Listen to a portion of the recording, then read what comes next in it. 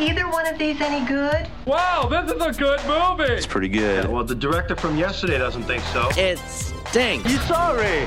You waste our film. It's so bad.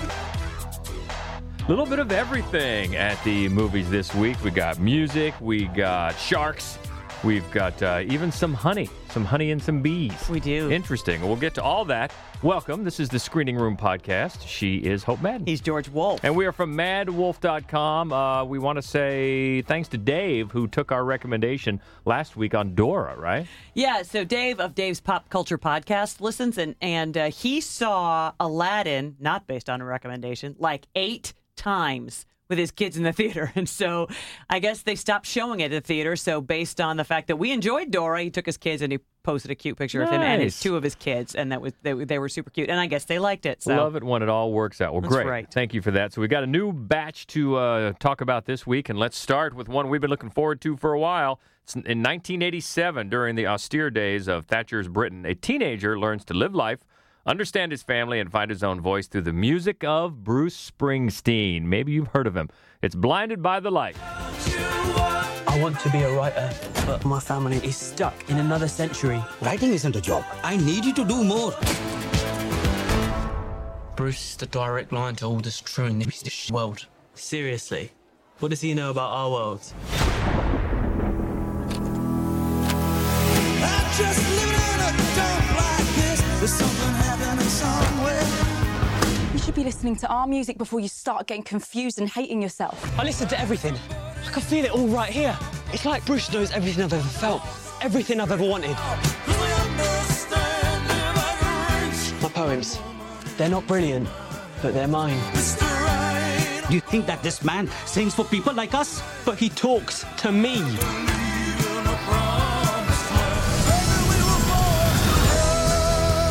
Bruce sings about not letting the hardness of the world stop you from letting the best of you slip away. My hope is to build a bridge to my ambitions, but not a wall between my family and me. Purpose of your visit? I'm going to see Bruce Springsteen's hometown. I can't think of a better reason to visit the United States than to see the home of the boss. Well, I guess we should say, as we talk about this movie, we're both wearing Bruce Springsteen concert T-shirts. Just full disclosure, we've obviously been looking forward to this one for a while. And as we've said here for a while... How many times have you seen him?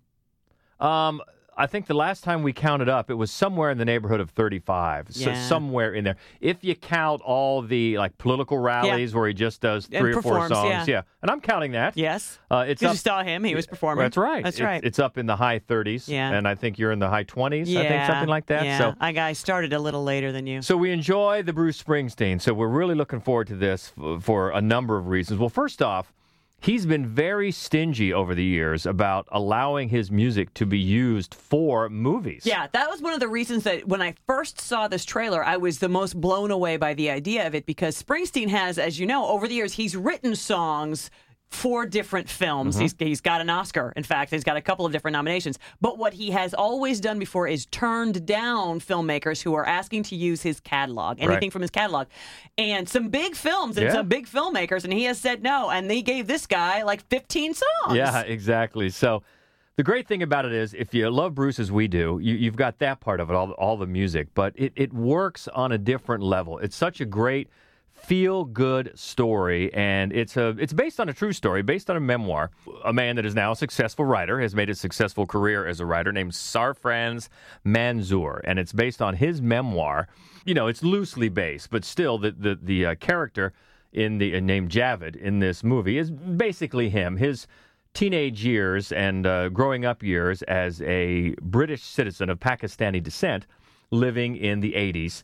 And it opens in the late 80s in 1987 with, as we said in the opening there, the synopsis, Thatcher has taken over Britain, and you're seeing that austerity come into play with the Conservative Party. And you've also seeing a rise of far-right bigotry, which, of course, affects Javed's family as Pakis, as being called and spit on throughout the movie. So, he's not having a great time of it in high school, and he's trying to think about his own future while his very strict and traditional father, who is great, by the way. Let me get the actor's name, because Kulvinder Gear plays his father. Great. And so they have a rough relationship, and Javed is in the middle of the late 80s synth pop overthrow. You know, all his friends like that synth pop that you loved. I did. And it's interesting because by just, the late 80s, 87, just a few years from 3 years from Bruce's heyday. Yeah. From Born in the USA. But by then, all his friends are going, that's your dad's music, which is hilarious. So it's totally moved on. And so Javed's friend gives him some Springsteen cassettes, and then his life is just transformed. And he sets out to make a life for himself as a writer. That's now his ambition. And it's just such a fun movie that has not 1 ounce of cynicism to it. It's got everything. It's got the coming-of-age story. Mm-hmm. It's got a pretty timely social conscience about it as well. It's also got straight-up Bollywood dance sequences. Fantastic. And it's got humor in it. And there's, not a lot to complain about here, and not that we would. I mean, we would. If it was a crappy movie, we would. We would just say the music was great. But as you pointed out, you don't really have to be a Springsteen fan to really enjoy the film. It helps because of the music itself, but it transcends that. It's really wherever you find your inspiration. As you said, it could be Taylor Swift. Yeah. It could be, it could be Pink Floyd. It could be Metallica. It could be anybody. Wherever you sort of find the inspiration. And so often when you're in high school and you're feeling like an outcast and you're having problems with your parents, that is when we all kind of cling to a certain type of music. And that it's certainly an area of adolescence that would appeal to Springsteen fans. I mean, he certainly touches on all those things. Exactly. It's really about inspiration, using the basis of this man's story to tell it. It's directed by Gurinder Chadha, who directed Bend It Like Beckham. And I think she does just a great job in making it so you can't help but feel this elation that the author, the source material, wanted you to feel about how this affected his life. I mean, when he gets that Bruce awakening and first puts the cassette into the Walkman, which is great. The lyrics they're on the screen, they're dancing around his head, they're on walls in buildings. He's pumping his fist. He's suddenly cutting the sleeves off his shirts and going full Bruce. And his friends just cannot understand what he's doing. And he just feels so joyful about it. And for the longtime fans, it's nice. They give him nods because he gets to make that explanation that we've all given to people that misunderstand the lyrics to Born in the USA. It's nice to see that. It's a little nod. Yes, that's right. It's not a big jingoistic American anthem. Thank you very much for that. But yet it tells the story of this boy and how he finds his first girlfriend. He gets help from a very sincere teacher who thinks he has writing talent. Teacher played by Haley Atwell.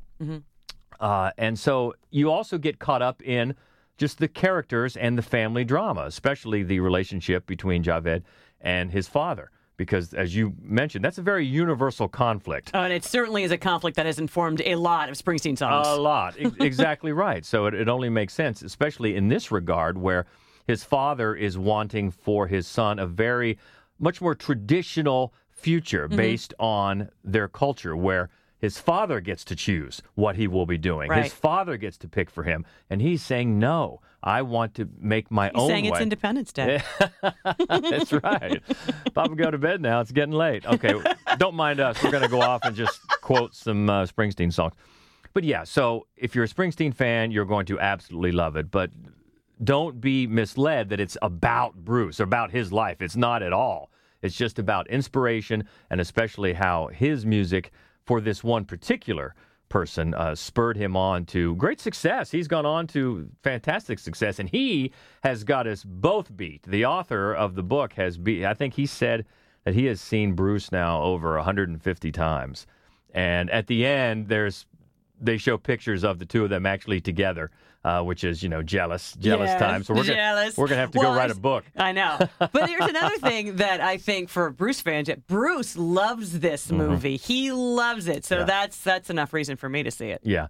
Well, how could you not? When you get to see, he sees it every night with how people react to him in concert, but to really see how somebody lovingly and good-naturedly just says, man, you really affected my life. Yeah. You changed the course of my life. I That's know. got to be just incredibly touching. It does. And it's also very funny. Don't get me wrong. It's very funny. Rob Brydon is hysterical. Rob Brydon As he usually is. has a great cameo as Javed's best friend's dad, and he's wearing this great mullet wig. Fantastic. And there's a nice humor in the fact that because Bruce's last name is Springsteen, Javed's father thinks he's Jewish. He keeps calling him that Jewish singer. And so he's like, he's not Jewish, and that's racist. So that's just one of the ways they go back and forth. But so there's a lot of humor. There's a lot of everything in it. I hate to use the term the feel-good movie of the year because that's just such a thrown-around cliche. But you can't really help but feel good walking out of this. You really can. Loved Blinded by the Light. Well, let's go from high school to middle school for the next one. 3 sixth-grade boys ditch school and embark on an epic journey while carrying accidentally stolen drugs, being hunted by teenage girls, and trying to make their way home in time for a long-awaited kissing party. It's Good Boys. I'm having a party tomorrow. You in? Yeah. Can Thor and Lucas come? They're so random. They're my best friends. We do everything together. There's gonna be girls at the party. You know what that means? Drama. No, kissing. You do not want to go to Soren's party not knowing how to kiss. We could spy on my neighbor. She's a total nymphomaniac. She starts fires. No, she's a nymphomaniac. Someone who has sex on land and sea. Here's the plan. I'm gonna go to the party with a beer so everyone knows that I'm cool. If we don't get to that party, I'll die. Party? You guys are like 7. Stop treating us like kids. We're tweens. Ooh, gummy vitamin. A lot of people saw the trailer for this and said, sounds like Superbad. Well, first of all, that points out how much of an impact Superbad had. And if you didn't realize, it's a really good movie. Oh, my God, it's such a good movie. But also, there's a good reason for that. 2 of the producers of this movie, Seth Rogen and Evan Goldberg, who were behind. Wrote and produced. So it takes the basis, the framework of that movie, and backs it up to 6th grade. Right. And you've got these 3 adorable kids. Jacob Tremblay, who we love. I love Jacob Tremblay. I want to take him home. Keith L. Williams and Brady Noon are the 3 chums. They're hoping that they're cool. They're not really cool. They want to be cool, which is universal to kids hitting puberty. And they're starting to think about girls and look at stuff online, and they're excited about the kissing party. And so they want to go. And the universe just throws things in their path to kind of keep them from going to the kissing party, where hopefully Max, played by Jacob Tremblay, will get to kiss his crush, Brixley. Well, there's the first thing that caught me was what kids are being named today. In this movie, you've got Brixley, you've got Soren, and then one of the 3 main kids here, played by Brady Noon, is named Thor. Right. So a lot of the feelings here are universal. The names are not. Those are some new ones. But this, I laughed. We haven't been allowed around children for a while, so. I will say, the kids are adorable. I did laugh. It's missing the heart of Superbad, but there's some funny stuff. Yeah, it is. It's raunchy humor, and it gets sort of the sweetness that it has is the idea, really, that these kids are good kids, and they misunderstand almost all of the situations that they find themselves in. And then there are also, some just funny bits, like a paint gun fight at a paintball fight at a frat house. That's funny. That is funny. But I think you're right. 2 of the things that you pointed out, right? One is that it is kind of missing, to a degree, the heart that you see in not just Superbad, but in sort of the other Superbad remake this year, which was Booksmart. Yeah. Which not enough people saw, by the way. Go see really good movie. But the other thing is that transition when you're about to leave high school and move on to adult life, right? It's the same. That's the same angst that is fueling this. It's these, the Beanbag Boys, and will they be separated? No, Beanbag Boys for life. And the idea that they're hitting a place in puberty where some of they are going to a little bit. But there's not nearly as much poignancy about that. Right. The idea of not being the same best friends in 5th grade as 6th grade. Right. It's just not as big of a life moment. It's just not. It isn't. So that's you're kind of hamstrung from the beginning about when you base it around that time of life. It's certainly a time that people always remember, and it's got its highs and its lows for sure. But it's just not so much resonant to the rest of your life. And Superbad as well as Booksmart, was so much about the friendships. It was funny, and they got into all sorts of hijinks, but at the core of it was about these characters and how much they cared about each other, and how much we then cared about them because of because of the characters that we really came to know through this movie. This one loses a bit of that, because one thing that I've knocked some movies for in the past is the lazy comedy of just having either old people or little kids say dirty words. Right. It's kind of lazy, and I understand there's an inherent comedy in that, and you certainly have it in this movie. They say dirty words, things that you're not used to these kids saying, and it is funny, and they get into these situations where they're misunderstanding adult things, and it is funny, but I think what holds this movie back from caring about them as much as we cared about the characters in Superbad and even Booksmart, because there is that line between laughing at them, we're just laughing at what they're saying and what they're doing, and really caring about them. Right. Although I do want to say, I feel like all three characters are given full and recognizable characters. They're different from each other. I agree.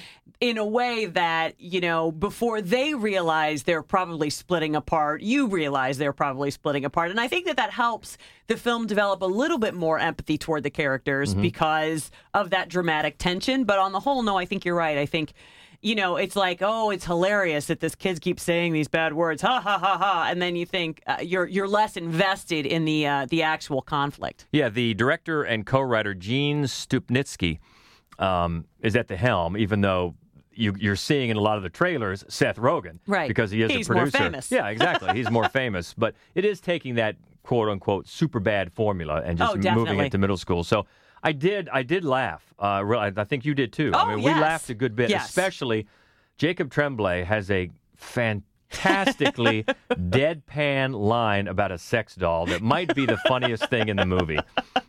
So there are laughs. There's just not as much heart. But I think overall we had a good time with Good Boys. Going under the sea again, where the sharks are next. Is it Shark Week right now? I don't think so. Well, it might as well be, because 14 girls diving in a ruined underwater city quickly learned they've entered the territory of the deadliest shark species in the claustrophobic labyrinth of submerged caves, 47 meters down, Uncaged. I am going to take you to a place that no tourist would ever find in a million years. Chance of a lifetime. It's Mayan. They made human sacrifices here. There's something there! We're going to die down here. Or The Descent underwater. Kind of, yeah. Originally, I guess this was going to be called 48 meters down, but they went with Uncaged because this time there are no cages. Yes, the 4 girls, one of them played by Sistine, I think is how you pronounce it, Stallone. Okay. The movie debut of Sylvester Stallone's daughter. So at least one of them's acting. So we'll see where ouch! Got cold in here all of a sudden. The movie debut, so we'll see where her career goes. But anyway, 4 high school girls, they decide to go off and go diving where they shouldn't. And yes, it is a underwater Mayan city. And not just a city, mind you, a burial ground. Wow. Woo-hoo. So you know that there will be sharks. That's what? Bad. There will be sharks. And one of the girls, well, actually, 2 of the girls are half sisters, and their dad and stepdad, played by John Corbett. And then his wife is Nia Long, who's in it for just a couple of scenes, but okay, she's back at the house. Anyway, so there's a little sister, half-sister, are we getting along kind of thing going on, a dynamic that they play up a little bit. It's the same director. He's back, director, co-writer, Johannes Roberts from the first 47 meters down. And everything is just amped up. I think he got a bigger budget this time, bigger production all the way around, and a lot of the logic is thrown out the window, sure. But if you like this shark stuff, I got to tell you, it's pretty well staged. It reminded me, yes, of The Descent, because when you're in these caves, you'll see some scenes that are pretty reminiscent of not only The Descent, but there's one that they just really take, one of the most famous scenes from Jaws, and just really, oh, okay, I've certainly seen that scene before. But remember in Crawl, just recently, a few weeks ago, how Crawl used that basement to good effect. Oh, sure. Natural barriers and claustrophobic little tight corners. this underwater Mayan city is used much to the same effect, at least while they're in that part of it. And it's well staged. There's some good jump scares. There's some blood.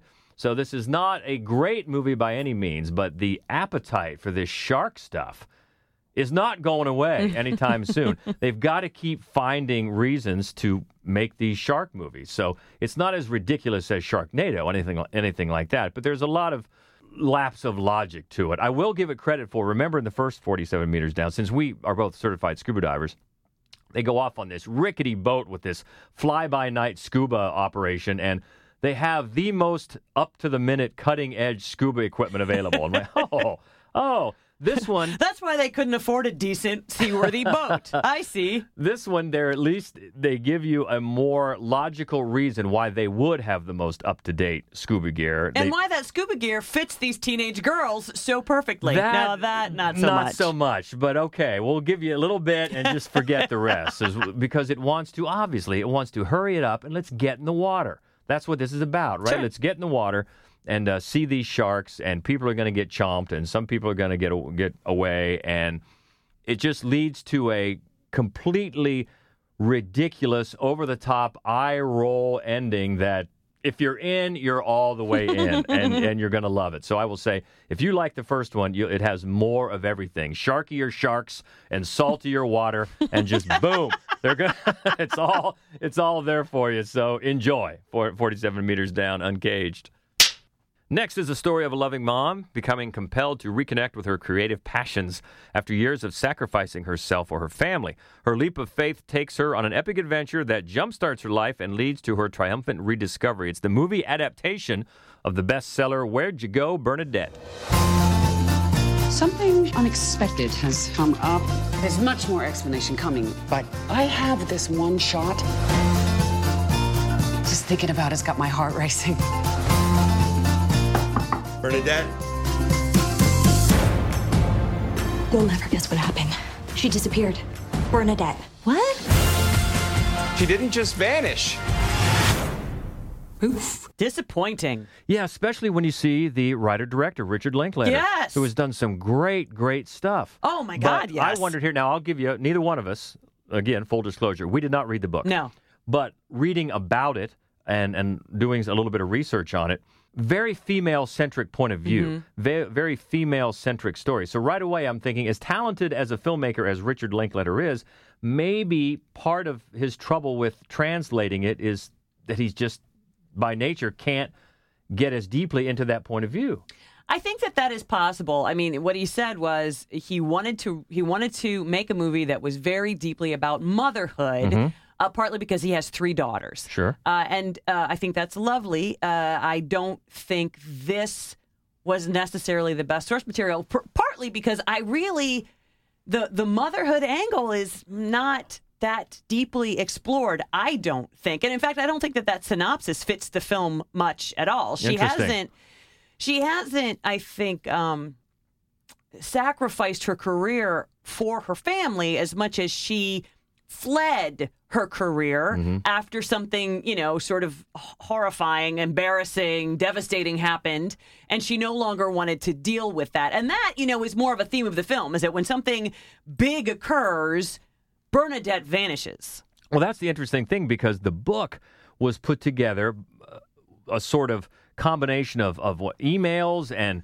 letters, news clippings when she went missing. Right. So in that way, it reminded us of a great movie called We Need to Talk About Kevin, which came from a book that was all letters. That was all letters and put together into a fantastic movie, but devastating, by the way. Oh, my God. Devastating if you look it up. We very much recommend it, but it's tough sledding. Anyway, so you can see how those types of books are a challenge to adapt. Yes, absolutely. But I think one of the major differences, from what I can tell in the book, you really don't know where she is, and the book is sleuthing that out. Whereas in this film, she doesn't even go missing until after the 90-minute mark, because it's a little bit of a long film, and the audience always knows exactly where she is. So you lose that mystery component.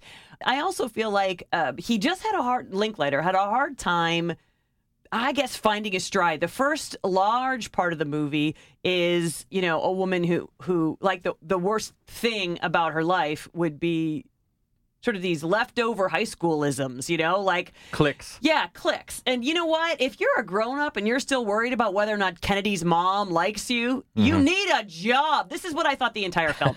This is what I thought but that's the thing, which I should just admit my bias. One of the reasons I didn't read this book, nor do I read a lot of popular fiction, I hate the rich white lady needs to find herself storyline. Hate it. Eat, pray, love, that sort of thing. All of those. Because all I think is that, who doesn't ever think these problems? Anybody with a job. Anybody with a job. We have actual problems to consider. Now, we should say, we haven't even mentioned, Bernadette is played by the great Cate Blanchett. Which is actually another disappointment, because I'm thinking to myself, Richard Linklater and Cate Blanchett, Right. I am in. Right. And, of course, she's great, as she is always great. She just really isn't given a lot to do. She spends a lot of time feeling like an outsider. She spends a lot of time crying by herself in the car. She's great one-on-one with every actor that they show. It's just that Linklater can't seem to make a decision. Is this a comedy? Because every time there's a comic moment, it's cut short, so you don't really get the opportunity to... The jokes don't land. Is it a drama? Is it a mystery? Is it a dysfunctional family? That again, the tensions are all undercut.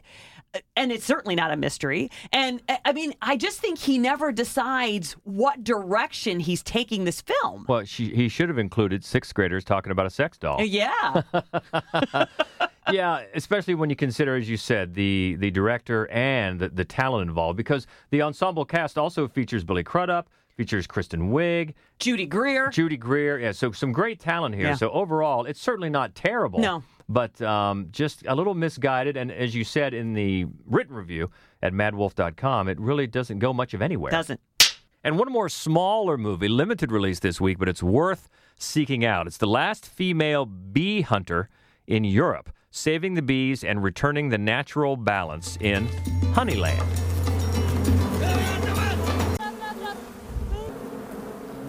This is one of those documentaries where you look at the subject, think, oh, okay, bees, I know they're endangered right now. It's a kind of a precipice about the bees, but am I really interested? And then you come out going, wow, I'm glad I saw that. Yes, exactly. I mean, absolutely.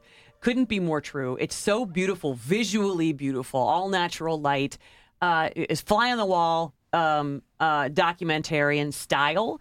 So there's no Q&A, there's no sort of framing device, there's no nothing. And they start with these loving, really distant long shots where you get the chance to see the beekeeper, Hatidze, as she kind of struggles with the rugged terrain of Macedonia, isolated Macedonia, where she begins the season by climbing and climbing and climbing and coming home with one part of a hive. Incredibly committed. Yes, and it's so beautiful to look at. And it is mostly really distant, big shots where you can see sort of this gorgeous, rugged landscape. And you see this somewhat solitary figure because she does live with her bedridden mother and some cats and a dog. But I mean, it's a lonesome kind of a life. And then all of a sudden, the camera comes in a little bit and just spilling off the edge of the frame, just the chaos, the cacophony, the limbs, the broken toys of a nomad family that just sort of pulls all of their stuff up within eyeshot of where she lives. And it's so beautiful to watch the way she just kind of wanders the periphery, silently looking at everything, but with a big smile, because it's just the life that this family and especially the children really bring. And then little by little, they become a community. She shows them her beekeeping, and it's very much about balance. Half for the bees, half for her. And she explains why that is. And they ask, how much do you make? And she's like, you have to give half to the bees. If you don't give half to the bees, it's beautiful. And then one of the sons, like the middle son, sort of becomes a mentee to her. But little by little, the family, the father in particular, he meets somebody who wants to pay him for honey. And then he becomes a beekeeper. And then the man who wants to buy honey wants to buy more than they can produce. And it's so devastating to the viewer because you know where this is going. Sure. And so all of a sudden it becomes less about this sort of fantastical cultural presence that you're not familiar with and more an analogy for the problems the world is facing. And in that way, it is such a gut punch. Yeah, and we have to try to pronounce the names of the co-directors because we liked it so much. Tamara Kotsevska and Lubomir Stefanov, and I butchered those, but we have to name them because it's so well done. They deserve the credit. Absolutely, and it was a big Sundance winner. It is a gorgeous, gorgeous film to watch. It is heartbreaking and beautiful and allegorical, and everything about it feels like a fable, and I just can't recommend it highly enough. Yeah, so if it's in your area, I might want to check it out. Worth seeking out. Honeyland. And that's a cue to go to the lobby. Let's all go to the lobby. Let's all go to the lobby. Let's all go to the lobby. Big one. Mighty big one coming out finally on home video. Avengers Endgame. It's funny. Heard of it? We walked past our local theater here just in the last couple of days, and they still had it showing, now showing. I don't know if it really is, but I'm like, wow. That's a long run. It's a popular film. It is. It is. So we've talked about this quite a bit, as everybody has. We enjoyed it very much. Yes. We thought it was a very apt end to what they're calling this phase of the MCU. I think it really is. It's emotional. It's thrilling. It's not perfect, but I think it's really, really well constructed by the Russo brothers. And if you're looking for something you may not have seen when it was in the theater, here's a great one. A little one written and directed by Branagh. Kenneth Branagh!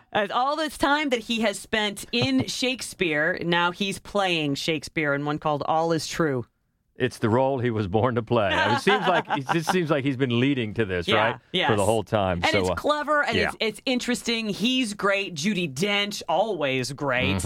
A little Ian McKellen. Not a lot, but a little Ian McKellen, really, that adds flavor to any movie. You know, Judi Dench, you reminded me, we've got to mention this since we talked about Good Boys, and we didn't mention this. We are since we're based in Columbus, Ohio, we are part of a group called the Columbus Film Critics Association, which a couple of years ago, at its inception, it was called the Central Ohio Film Critics Association. Anyway, over the years, a few years ago, we had some interaction with Seth Rogen and James Franco about an award that we gave to James Franco for the movie Spring Breakers. So anyway, fast forward, we just saw a few weeks ago Seth Rogen and the kids from Good Boys put together a little promo video. It's not a trailer, but it's a promo video for Good Boys. And it's the three boys, they're trying to get into the theater to see their own movie, and of course they're not old enough to get in. So they call Seth Rogen, and he can't get them in, and then, they say, oh, I should have tried this, because anyway, what it comes down to is Jacob Tremblay claiming that he's the better actor by saying, oh, did you ever get a Central Ohio Film Critics Association award? And the other boy saying, no, did you? And then Jacob Tremblay goes, no, but I was nominated. Fucking Judi Dench. So, we saw that, and the fact that he named our group. Well, you said Judi Dench. I had to mention it. Yep. Hilarious. So that's another extra point on the side of Good Boys for us, because we really appreciated that. That was funny. Hilarious, Seth Rogen. All right. Looking forward to next week. A couple that we've already seen. So looking forward to talking about The Nightingale. Oh, my goodness, yes. Also, The Peanut Butter Falcon is coming up next week. Ready or Not, which we're very excited about. Very. I'm going to see that on Monday. Angel Has Fallen. Less excited. The latest in the, what would you call that? The Has Fallen franchise? I suppose. So. And another one that we've already seen, One Child Nation. That's right. Very provocative documentary about the one-child policy in China. So we'll talk about all of those and more. In the meantime, let us know what you thought about the crop this week. Some good stuff to talk about. Yeah. Very wide-ranging subjects this week. So it's always easy to find us on Twitter. We're at MaddWolf, MaddWolf. Also on Facebook and Instagram, it's MaddWolf Columbus.